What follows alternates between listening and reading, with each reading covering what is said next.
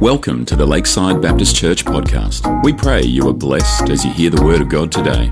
For more information regarding Lakeside Baptist Church, please visit lakeside.asn.au. And we continue our series on the book of James. And you'll remember in this book, we are reminded that we are to show ourselves approved. Well, I want to honor somebody this morning. Aidan, he is so quiet. He's at that sound desk there, and he serves us so faithfully, and one who is approved by God. And so Aidan, this is his last time because he's in year 12 and he needs to focus on studies. And we feel that studies are more important than him serving in the sound desk. No, we don't do, no. But it's important for him to prioritize.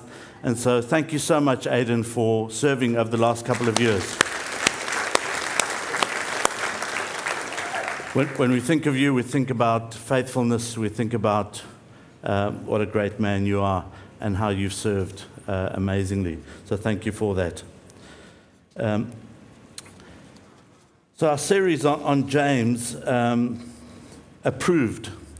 And so the word that is used in chapter 1, verse 12 is dokimos, that we are to live lives that God will approve of us. And there's a picture of a clay pot that's held in the sun after the potter has molded that pot and baked it and puts it out in the sun. And as the sun shines on that pot, the potter can turn around and see if there are any cracks in it. Because if there are, then the sun will shine through. And a cracked pot is not really worth too much because it will leak out. And so that's where we're going with the series. And this morning I want to share with you on temptation. Because it comes across our path, and we should not be thrown off course as temptation comes across our path. And folk, it's a reality. Now, temptation is not the sin.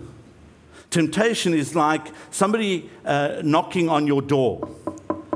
And as they knock on the door, you can open the door and you can see who it is. And if it's an enemy, you can shut the door. But if it's somebody that is of value and a friend, then you can open the door and welcome them in. And so temptation is not the sin. It's the opening the door wide for temptation to come in and to take control.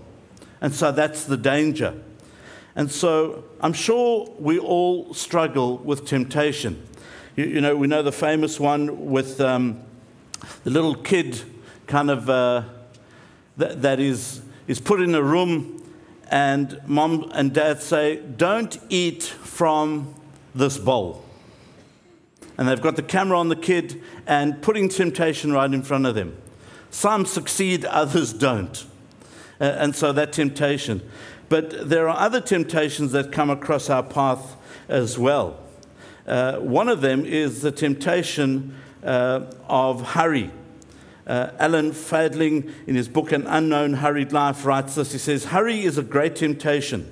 Hurry looks like impulsive, knee-jerking reactions. I'll act now because I may never have another chance. The temptation to hurry is fueled by the lie that the only good to be had must be grabbed now or never. In fact, one of my mottos in life is delay is decay. You know, and at home, when somebody, doesn't do something on time, then I have to remind them, delay is decay. Do it and do it now. Because first is first and second is nowhere, and you're going to lose out. And then I prepared the sermon. Hurry, hurry, hurry. Jesus' encounter with the devil in the wilderness right after his baptism, says Fadling, at the Jordan illustrates the hurried nature of temptation and a holy response to it. Jesus is a master of the unhurried response to tempting suggestions, because as he took time out, he was able to focus more accurately on what life was all about. Another one is video games and TV. TikTok, Facebook, our phones. And so the greatest problem with video gaming is not that gaming is innately evil, but that it's addictively good. Gaming taps our social competitiveness, our love of narrative, and our interest in problem solving. As gaming franchises grow, digital dreamscapes are becoming holistically immersed. The greatest problem with TV is not that TV is innately evil, but that TV is endlessly good at giving us exactly what we want whenever we want it. Our on-demand platforms continue to bulge with options. And so there's that constant temptation to hold on to it. I don't know about you guys, but we've got, my wife and I have got somebody that lives with us. He's about 15 years old and will be 16 soon. And sometimes when he's on, not sometimes, most times when he's on his phone and we speak to him, he has no idea what's going on around him. And so when we speak, we say, hey son, we just spoke to you. Oh, what was it? What was it? Because we zone out. I'm not talking about you guys. I'm talking about somebody that lives with us. But I'm sure it's pretty common in your home, if not with you. We zone out because we're so engrossed in what's going on, especially when it comes to little videos and things on fishing. Like you can see the facial expressions, man. You could see the twitch and the adrenaline going because there's that zoning in, and it can become addictive. Before you know it, an hour has gone by and we've accomplished nothing. See, some people are going, yep, that's you, mate. Mom, that's you. Dad, that's you. Son, daughter, that's you. It's all of us. And so there's that danger of getting caught in this trap of temptation. Well, what does James have to say about this topic? James chapter 1, verses 13 to 18. When tempted, no one should say, God is tempting me. For God cannot be tempted by evil, nor does he tempt anyone. But each person is tempted when they are dragged away by their own evil desire and enticed. Then, after desire has conceived, it gives birth to sin. And sin, when it's fully grown, gives birth to death. Don't be deceived, my dear brothers and sisters. Every good and perfect gift is from God, coming down from the Father of the heavenly lights, who does not change like shifting shadows. He chose to give us birth through the world of truth, that we might be a kind of first fruits of all he created. I don't know if you struggle with temptation. Somebody once said, they don't struggle with temptation, they just give in to it. Not a struggle. But I think every single one of us here struggles with temptation. It is everywhere. I wonder what your temptation is. I wonder where you are tempted in this world. And I think everybody who is alive gets tempted. Everybody who's alive gets tempted. It's like the one guy who went to the doctor and had 2 broken arms. And the doctor said, what happened? And he said, well, I got tempted in this place. And the doctor said, stay out of those places. Stay out of those places, because it is often in those places where temptation comes and we come off second best. In fact, in the book of Proverbs, it says that the drunkard wakes up with cuts and bruises that could have been avoided. Cuts and bruises that could have been avoided had he, she not gone to that particular place, wherever that might be. And I think it's true to say that temptation starts, yes, many times from the outside, but it starts from the inside predominantly, from the inside. And James confirms that with us. That there is something within us that begins to breed and allow experiences of responding to certain things that are within. And we fall short of God's standard. And the word sin is not a word that's often used in our everyday language, because that's offensive, people will say. You know, to call somebody a sinner is offensive. To say that they sin is offensive, the world will say. But folk, when we fall short of the mark, that is sin. The word hamartia in Greek has a picture of somebody with a bow and arrow, and there is a target, and when they let go of that bow and the arrow takes off, they fall short of the mark, or they miss the mark.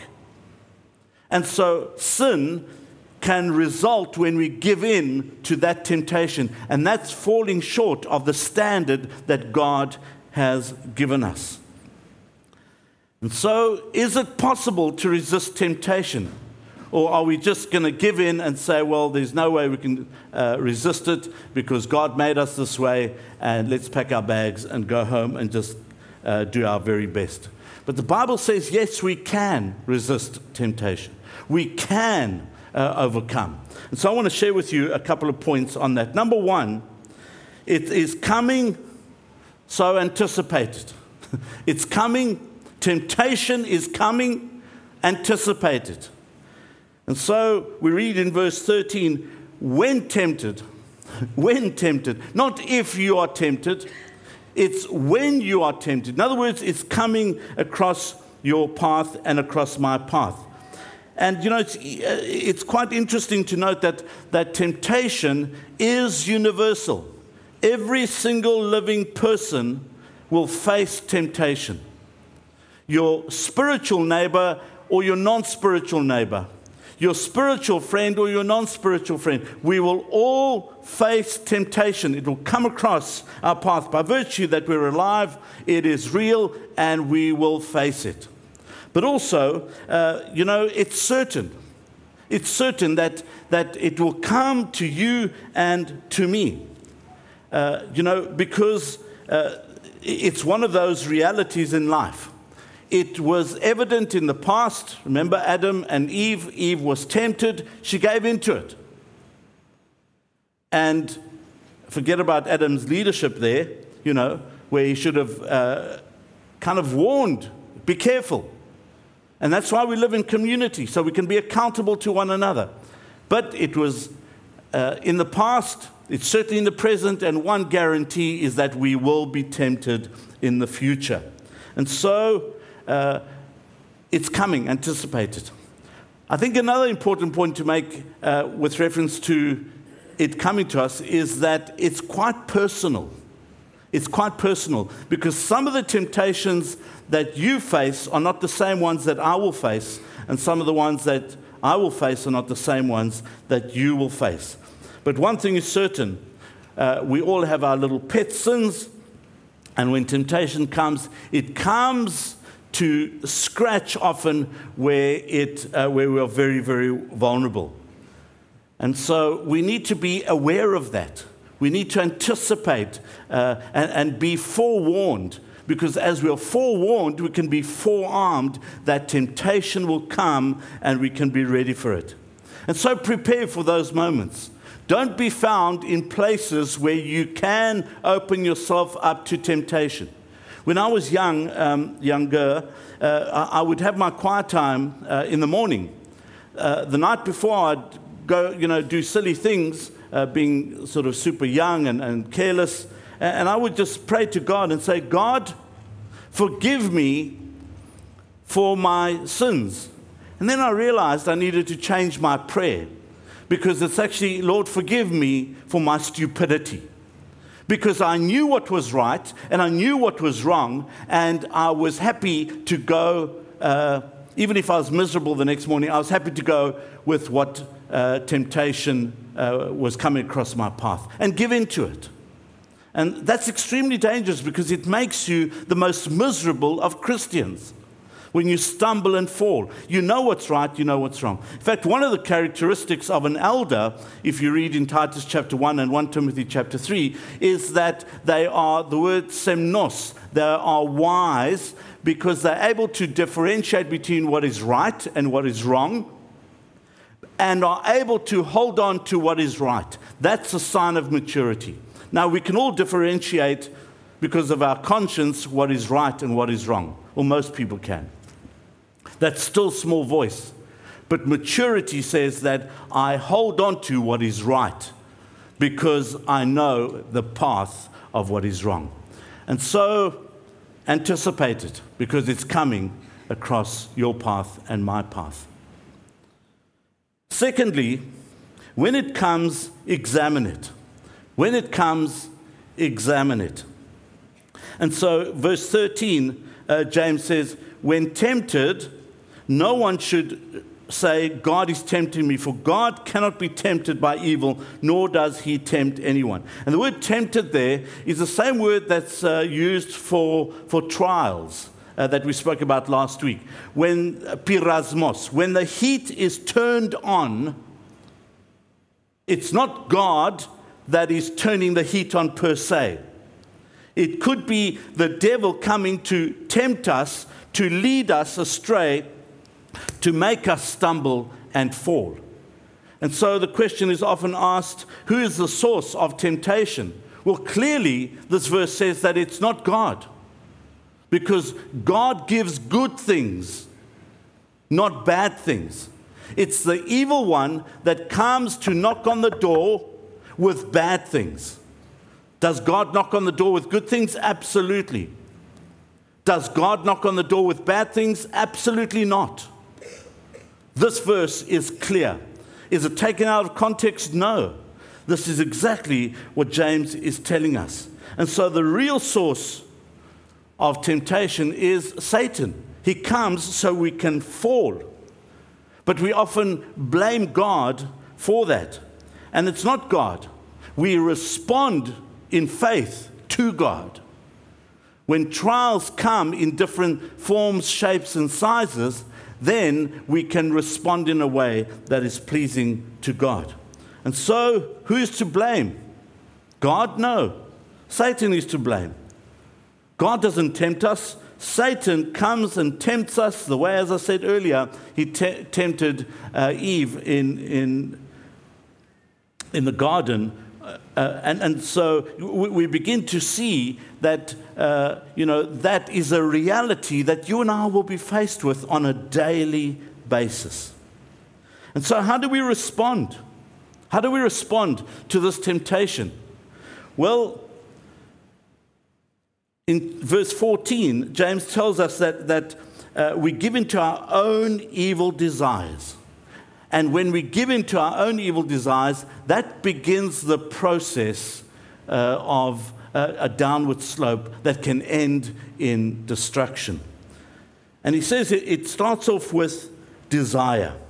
And he says our own, and that word for own, idios, it means one, it belongs to me, it's private, it's myself. My own evil desires that separate me from what is good.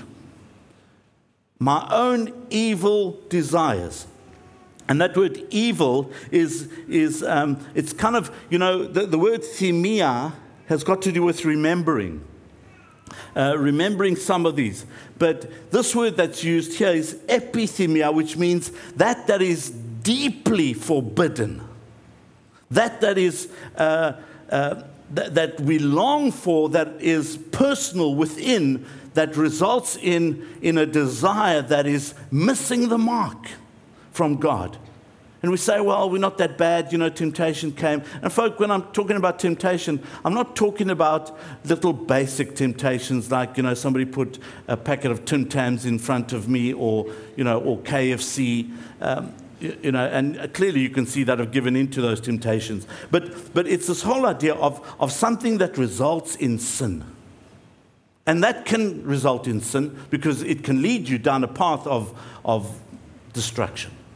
And so what James is writing to you and to me about is, it looks attractive. Now, as you know, I take my son fishing, and there are pictures up there of a hook. And so when you go fishing, you have a hook, and you put something over that hook so it can deceive the fish. We're deceptive, We put something, whether it's a little worm or it's a bit of bait, but we don't say, hey, fishy, look, there is a hook here, bite it because we like fresh fish. No, we actually cover the hook so we can deceive the fish, so the fish can bite it, so we can be happy. And so it results in calamity. It results in destruction, for that fish. But get the point here. James is saying temptation, when given in, comes, and it's like that hook that is covered, and we want to go for it. But examine it. Have a look. You know what it looks like. You and I know what temptation looks like. We know what sin looks like. And so he's saying exactly that. It's our own evil desires. And folk, it's not like a magnet that draws us to that. We can see it. We can see it from a distance, but we give in to it. And it's very deceiving. It's very deceiving. And that word desire, theliazo, means it allures us, it entices us, it catches us by bait. It's a beautiful picture there, because it drags us away and entices us. It drags us away and entices us. Why? The purpose of that hook with bait over it is to deceive the fish. And the purpose of temptation, bad temptation, is to deceive us and lead us astray. And so, when temptation comes, let's be careful that we're not lured, because we're happy to give in to that desire that's within. And folk, when we begin to be enticed by sin, because we don't see the consequences, it could lead to destruction. The fish does not know the outcome of eating that bait, because it doesn't know the hook is there. Clearly, if it does, it won't go for the bait. And so, with you and with me, let's be careful. There's a story of two birds, father bird and baby bird, and they were flying, and there was this man that would put worms out for the birds. And this young bird would come down and exchange, it's a story of the bird coming down and exchanging 2 feathers for a little bowl of worms. And each morning it would come and exchange 2 feathers for this yummy bowl of worms. And the father bird said, be careful, because although you'll eat the worms only for 2 feathers now, eventually you will not be able to fly. When the season comes that we need to fly to another continent, you won't be able to fly. And so that illustration is quite clear. Be careful that we don't slowly give in to temptation, because the end result will be that we won't be able to fly, as it were, like that bird, and the one who's feeding it will be able to snatch it. And so be careful, because it can lead us astray. You see, the outcome, if it's not examined properly, leads to disobedience. It leads to rebellion against God. And so in verse 15, James writes and he says that after desire has conceived, it gives birth to sin. It gives birth to sin. When we begin to feed all these temptations, it gives birth to sin. And that word gives birth, dicto, means it's delivered in tears. It's delivered in tears. It brings forth, but that deception is not a good one, and so it brings about pain and sorrow and does not end well. You see, at the end of the day, James is not mincing his words, and he's saying this giving in to temptation without it being examined properly and saying no to it actually has dire consequences, and the consequences are spiritual death. Spiritual death. And so if it's not immediately apparent and you begin to harden your heart against these temptations and just give in to them, after a while you won't hear the voice of God. I'm hoping that I never change from being obedient to God in the sense that when temptation comes and I give in to it, then I feel terrible about it. It makes me miserable. And that, for me, is still a sign that the Holy Spirit is present. When we don't feel bad anymore, then that's dangerous.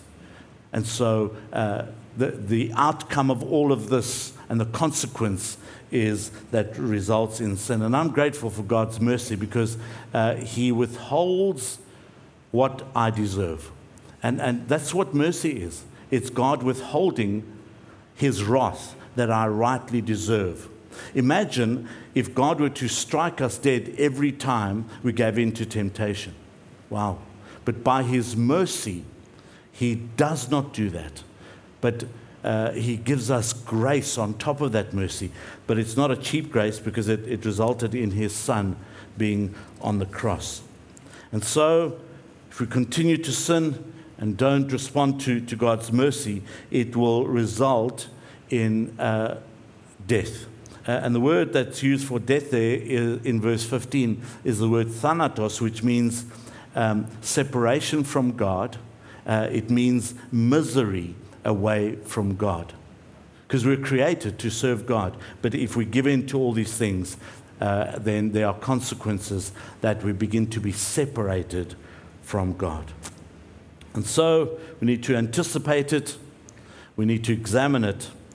And thirdly, and in closing, quite simply, we need to decline it. We need to decline it.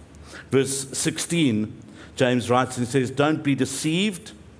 And that word deceived, planao, means don't be led in error. Don't be led away from the truth. Don't be led astray. Don't roam around or wander about. Because before you know it, you could be in that troubled position. In that troubled position. And folk, he's not writing to non-Christians here. He's writing to Christians. Because he says, don't be deceived, my dear brothers and sisters, I'm sure. Don't be deceived, Christian, because it's dangerous that when that temptation comes, you'll stumble and fall.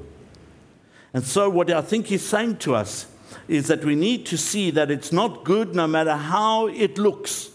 It's not good no matter how it looks. If it's coated in chocolate, it does not mean that it's good, because the end result will not be a good one. And so in verse 17, it says, every good and perfect gift is from above.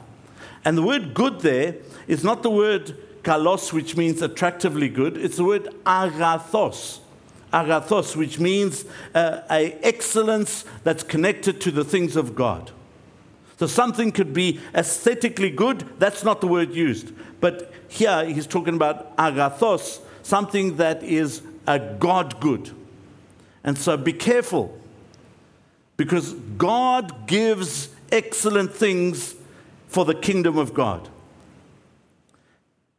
Every good and perfect, and the word perfect there has got to do with mental and moral good. Mental and moral good is a gift from above, coming down from the Father of the heavenly lights, who does not change like shifting shadows. Folk, what I only realized this recently while preparing the sermon, that the devil comes like a shadow. It's not concrete. It comes to deceive. It changes all the time, depends where the sun is. That casts a shadow on you. And it's not certain and concrete because it's spasmodic. It changes. But God gives light because He is the Father of the truth. And when He comes, it comes directly to us. It's not kind of changing all the time. And so what James is saying, hold on to what is right. And one of the things when temptation comes is we need to decline it. And I would say decline it, exclamation mark. Run away from it. Run away from it. Because, when something is wrong, no matter how attractive it is, it's still wrong. When something is immoral, when something is a sin, no matter how attractive it is, it's still a sin. And we can dress it up with sugar and everything we like and make it sweet, it is still a sin. And so, God has given us the power, and this is the good news, that we can resist it. Why? Because we are born again. And that word again, is terrible in John 3:3. It's actually born from above. Anothen. We have the very presence of God that dwells within us. And so God is not somebody who wants to lead us to a path where He can, I've led you to this path so I can reprimand you and bang you over the head. No. God gives good and perfect gifts so we can win over this temptation. Temptation doesn't have to defeat you and I. We can overcome it because we're no longer slaves to sin. Read the book of Romans. It's clear that we were once like that when we were ex-Christ, outside of Christ. Now we're in Christ and we're born again. We're born from above. And verse 18 we read, He chose to give us birth to produce what? Through the word of truth. Why? Because He's the Father of truth. For what reason? So we might be a kind of first fruits of all He created. And so He gives us power to live a life pleasing to Him. To actually realize that we can overcome. That we don't have to walk around as losers all the time. I'm reminded in 2 Peter 1:3, we read, His divine power. And folks, that divine power is the God power. That's you cannot compare God's power with anything else on this earth. No Monster, no Red Bull, no whatever other drink you can find, no drug, no steroid, nothing can compare to the divine power, the God power that He gives. Because it's power that gives strength and ability to overcome evil. To overcome evil. And has given to us everything we need for life, Peter writes, and godliness through our knowledge of Him who called us by His own glory and goodness. Now, the word knowledge is normally the word gnosis, where we get the English word gnosis, Gnosis. But here, the word epignosis is used. Epignosis, which means this deep and intimate, precise knowledge, this correct knowledge, the recognition that comes through discernment that something is right and something is wrong. And we hold on to that is right, the epignosis. So what Peter is saying is that God has given us His God power to be able to live a life of godliness through His very knowledge that we have in Him. So we can actually reflect His glory, and the word glory, doxa, means His presence that results in giving Him praise, His glory and goodness, excellence, praise. And so God has empowered you and empowered me to praise Him in all that we say and all that we do. And then I'm encouraged by 1 Corinthians 10:13 that Paul writes to the church in Corinth, and he says, no temptation has seized you except what is common to man, and God is faithful. He will not let you be tempted beyond what you can bear. But when you're tempted, He will provide a way out that you can stand up under it. And so what Paul is saying to the church in Corinth, to you and to me, that when this difficulty comes, God will make an exit. God will make a way. Why? Because He won't allow us to stumble and fall. And He's basically saying that God will permit an exit. God will open a door. God will not leave us alone. God will not give up on us. So when we give in to desire, then we're not allowing God to do something in my situation. I'm reminded in Genesis chapter 39, verses 11 and 12. And I've got a Bible that I had through Bible college. It's one of these old New International Versions. And when David was in the courts of Potiphar, Potiphar's wife tried to lead him astray. And in Genesis 39, verses 11 and 12, it says that when David was faced with a situation, he ran out. He ran out. Who's that? Joseph, sorry. I was just testing you guys to see if you're with me. Joseph, sorry. I tempted you, but you didn't give in. Well done. Joseph's house. Potiphar's house, Joseph. And it says that when she grabbed him, he basically ran so fast, faster and longer than Forrest Gump, that he left his cloak behind, but he ran out. And as a young man at Bible college, I was 22 years old, I circled that so hard it went through 4 or 5 pages because I needed to read that. And I was reminded of that when temptation comes, sometimes, we don't need to just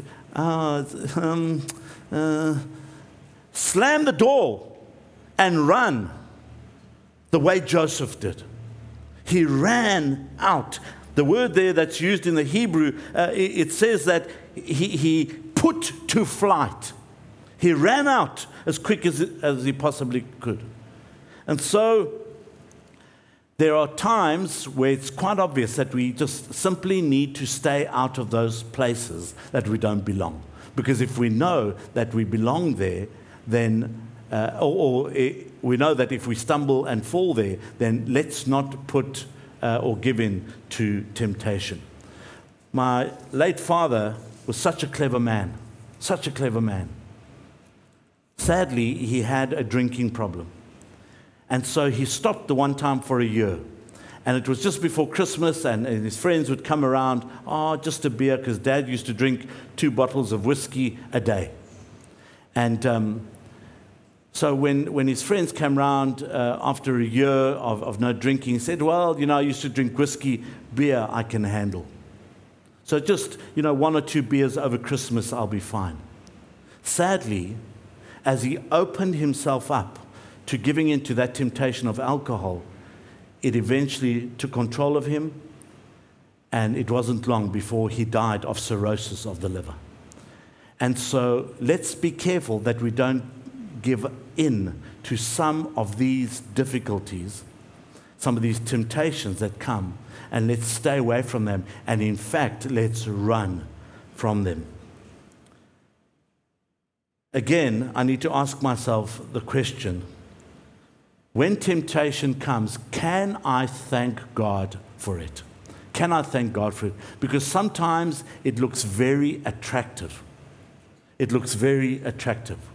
The things that we're looking at on our phones, the things that can easily lead to an addiction, the things that I'm looking at, they don't look too bad.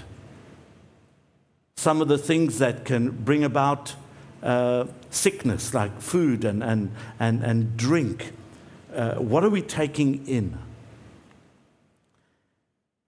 And I think we need to be reminded that there are many, many gray areas in life, gray as in G-R-E-Y, that are not clear. And as we begin to think about these gray areas, there are some things that are personally destructive for us, and we need to turn to God and allow Him to penetrate our hearts and minds.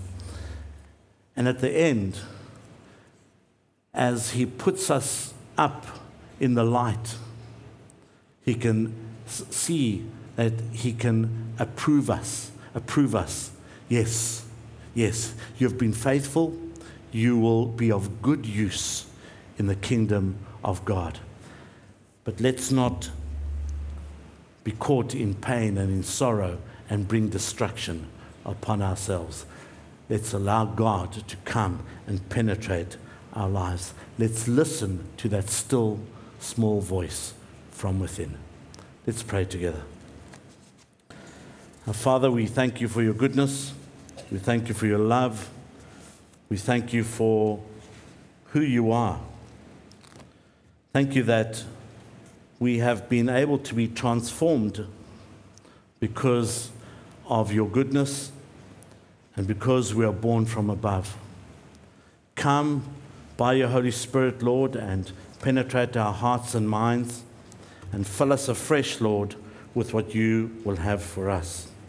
We want to give you glory and honor for all that you've done for us and for all that you do for us. So come, Lord Jesus, we pray. Come fill us afresh. Guide us by your Holy Spirit.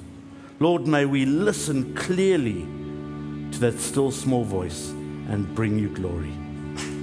We thank you, Lord, in Jesus' name. Amen.